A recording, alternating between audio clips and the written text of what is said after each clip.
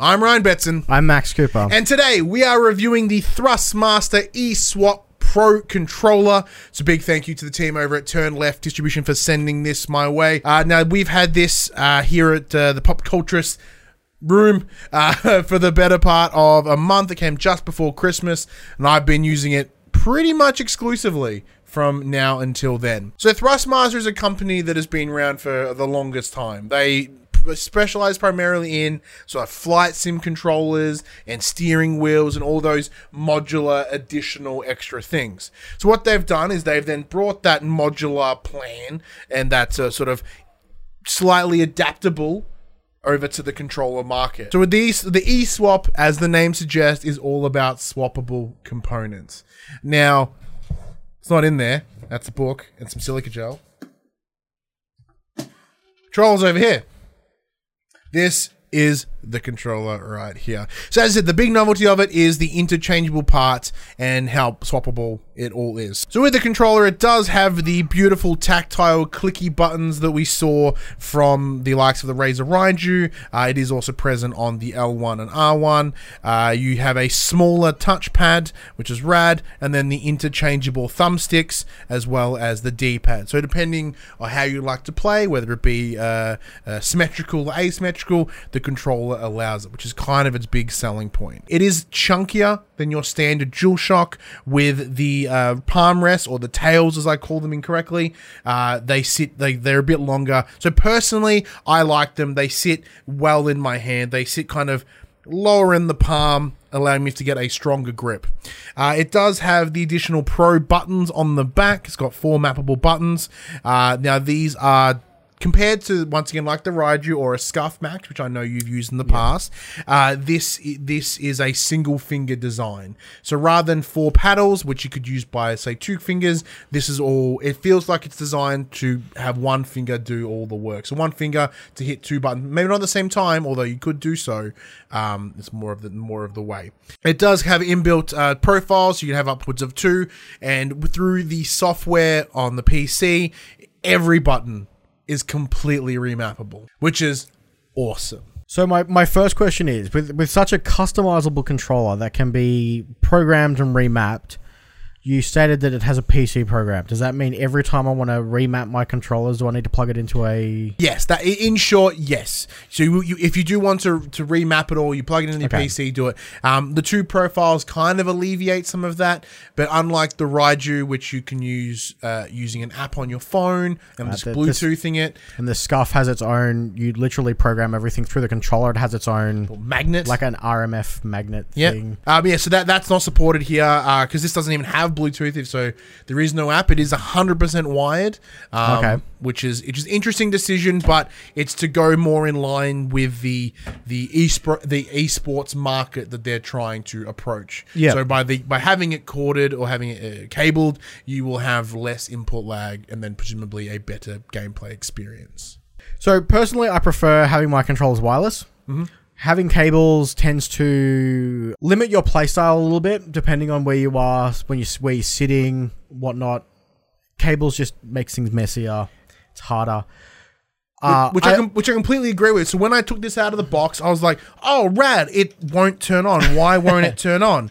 I'm like, okay. But yeah, so thankfully the cable that they do bring with you is a nicely braided cable. It's reasonably long. I don't know how long that is. It's probably like about 2.8. About 2-ish meters. Well, it's oh shit, sorry, dude. From my couch to my TV in my lounge is about 3 meters, and it makes pretty much the distance. Now, I do have to sit forward on the couch, and it does obviously have to extend across my lounge. That's probably the biggest downside. I mean, it does make sense from, like you said earlier, it's aimed at pro play.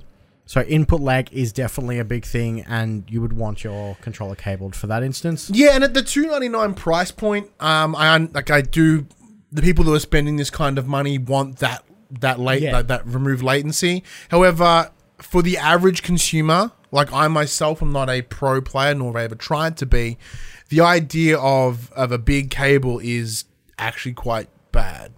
I think if they were to have it, have both, but obviously preferably wired is the way to go. So it would be a safest bet to sort of meet both markets. However, they have unapologetically focused on the pro players. You also mentioned that all your front-facing sticks and directional pad is completely customizable. How difficult is it to swap them? Very easy. So what it does, so in the box itself, it doesn't come with any additional replaceable parts, but it comes with a little bag so when you take it to your pro gamer events, and it comes with this little screwdriver. Now it's not proprietary. It is a standard small Phillips head. Like there's nothing too crazy about it. There is a little T-bar on the top, and that's you. So just simply chuck it in your D-pad, leverage it out, and that's your D-pad out, and then you just straight up pull it out, and there it is. Oh wow, it's that easy. So the best thing about it is compared to the likes of the Astro C40, where you have to remove the faceplate, screw everything in, and put it back in, there is that concern. Now, it is using some reasonably powerful magnets, so if you wanted to put in, it just clicks back in. It's really straightforward. It allows you to do it on the fly.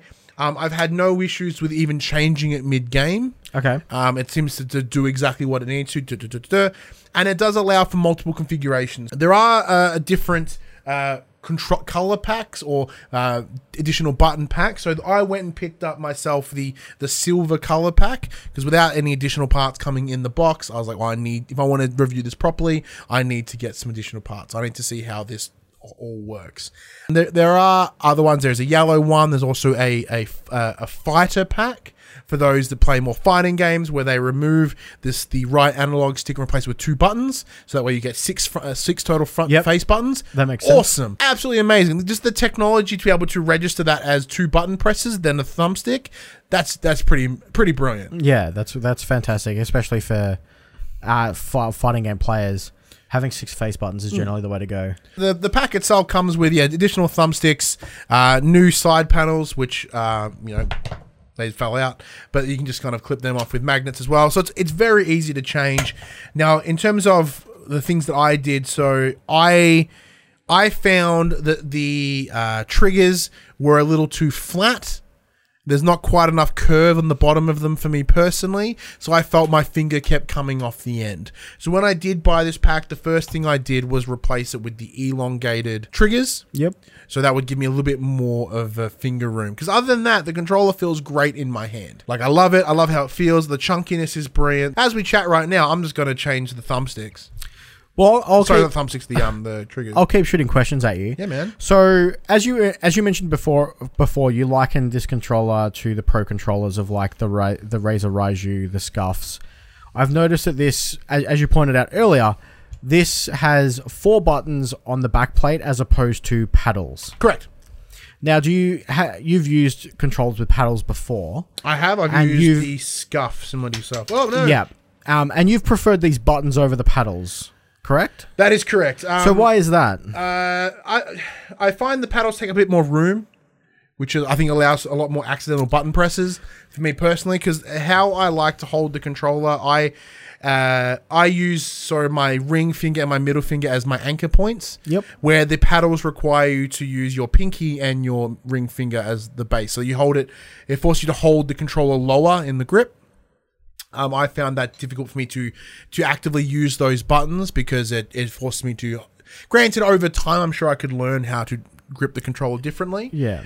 But that's the biggest hindrance for me is that I feel I have less grip on the controller itself. So the additional buttons serve no purpose if I can't get the controller in my hand. Fair enough. I mean, I personally use the Scuff. I find that the paddles are really good for the way that I hold the controller. My hands are obviously a little bit smaller than yours.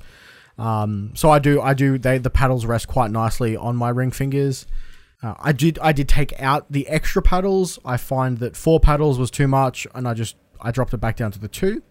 That is certainly true. So even with the likes of the Razer Raiju, 2 seems like enough. I found myself only ever using 2 extra buttons anyway. Yep. So I understand why you would move down to the 2. And I guess the difference here is because it's just where they laid out. So with the Raiju, the 2 extra buttons were at the top, sort of in between the cable and the shoulder buttons, where this has all 4 on the back. They are smaller buttons compared to, once again, like the Raiju, which is 2 big buttons right in the middle part. Yep. Here. The issue with that is that was where my anchor point was, so I had to change how I held my controller, which I personally found a bit frustrating. In the box as well, the thumbsticks are actually longer as well, which I've come to learn I really like. So with this controller being always cabled, have you found that it makes difficulties using certain headsets? Because I know some headsets need to be plugged into the controller, and I know when they're cabled, they can sometimes cause interference with headsets. Have you? The headphones that I use during play are a pair of Audio Technica M50Xs with a Audio Technica mod mic. So because I'm not using Bluetooth or anything, I never seem to have a problem. Okay. However, using it on this controller, because it does come down to a little double adapter, and I found that depending on where it's sat, it would sometimes be a bit of static and it wouldn't be as clean or crystal as I want. Now, you and I played some online games together semi-recently. Have you heard any crackling, any dropouts? No, not that I've noticed. Yeah, because it's just more of where position. So I'm not quite sure whether that's the jack itself, but saying that I've never had that issue with standard controller. Oh, and I should mention as well, on the thumbsticks, you can just scroll them off. So you can place them with a concave or a convex one, depending on what you want. So it is pretty customizable to whatever it is or how you want to play. As I said, I completely changed it to exactly how I want to use it, or while having this conversation. So how does the price compare to the other pro style controllers? It is very high. This is $299.95, I believe, from JB and EB Games, and the mod packs are about $79.95. So I think it's a little bit high for the average person. I mean, your Astro C40s are about $390. Yeah, the big difference with the Astros are even expensive again for some reason. I'm not quite sure why, and because even their quote unquote modular design is way more restricted compared to this. Yeah, but with the Raiju as an example, the Ultimate Edition is still within that $300 mark, so it is kind of cheaper. It's a bit more cost effective, but I think the idea is because you then have to buy modular parts, they probably shrunk down some of the base costs in order to allow for people to be more inclined to buy the mod packs. Yeah. If it is on sale, certainly, but I think at that price, it is maybe just a little bit out of the standard user price. So is the standard in-box controller always standard black, or do they have color variants, or is that just in the modular packs that you can... The standard box will always be black. Okay. So yeah, you can buy the silver one, there's a yellow one. Allegedly, there's more in the works, but... the issue that I had is when this controller came, I'm like, cool, I want to do my due diligence. I want to get a mod pack. So I looked on EB Games. I looked on JB Hi-Fi. None of them had them locally, according to the website. Okay. And then I went to JB and then just had two on a bottom shelf somewhere.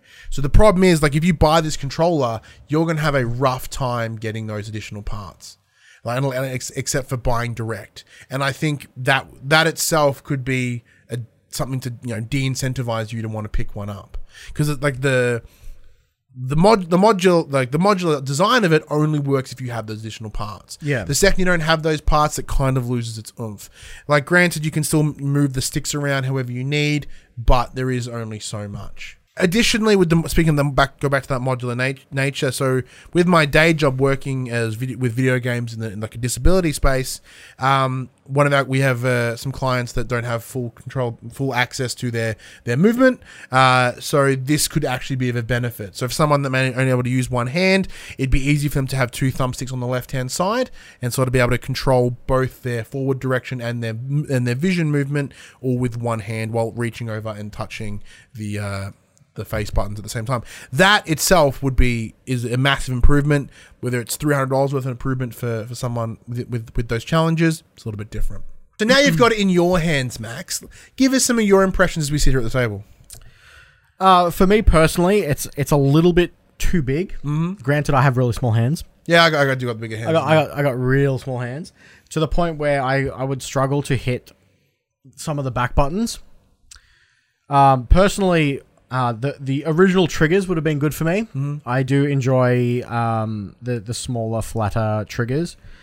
The biggest draw for me on this controller is definitely the removable sticks. I much prefer the offset. So having something like that would be greatly beneficial. It's because it's been great to be able to move it around depending on what I'm playing. So because it is pretty unanimous that the best way to play a shooter is asymmetrical. So every time I'm playing a shooter, bam, that boy gets moved to the top.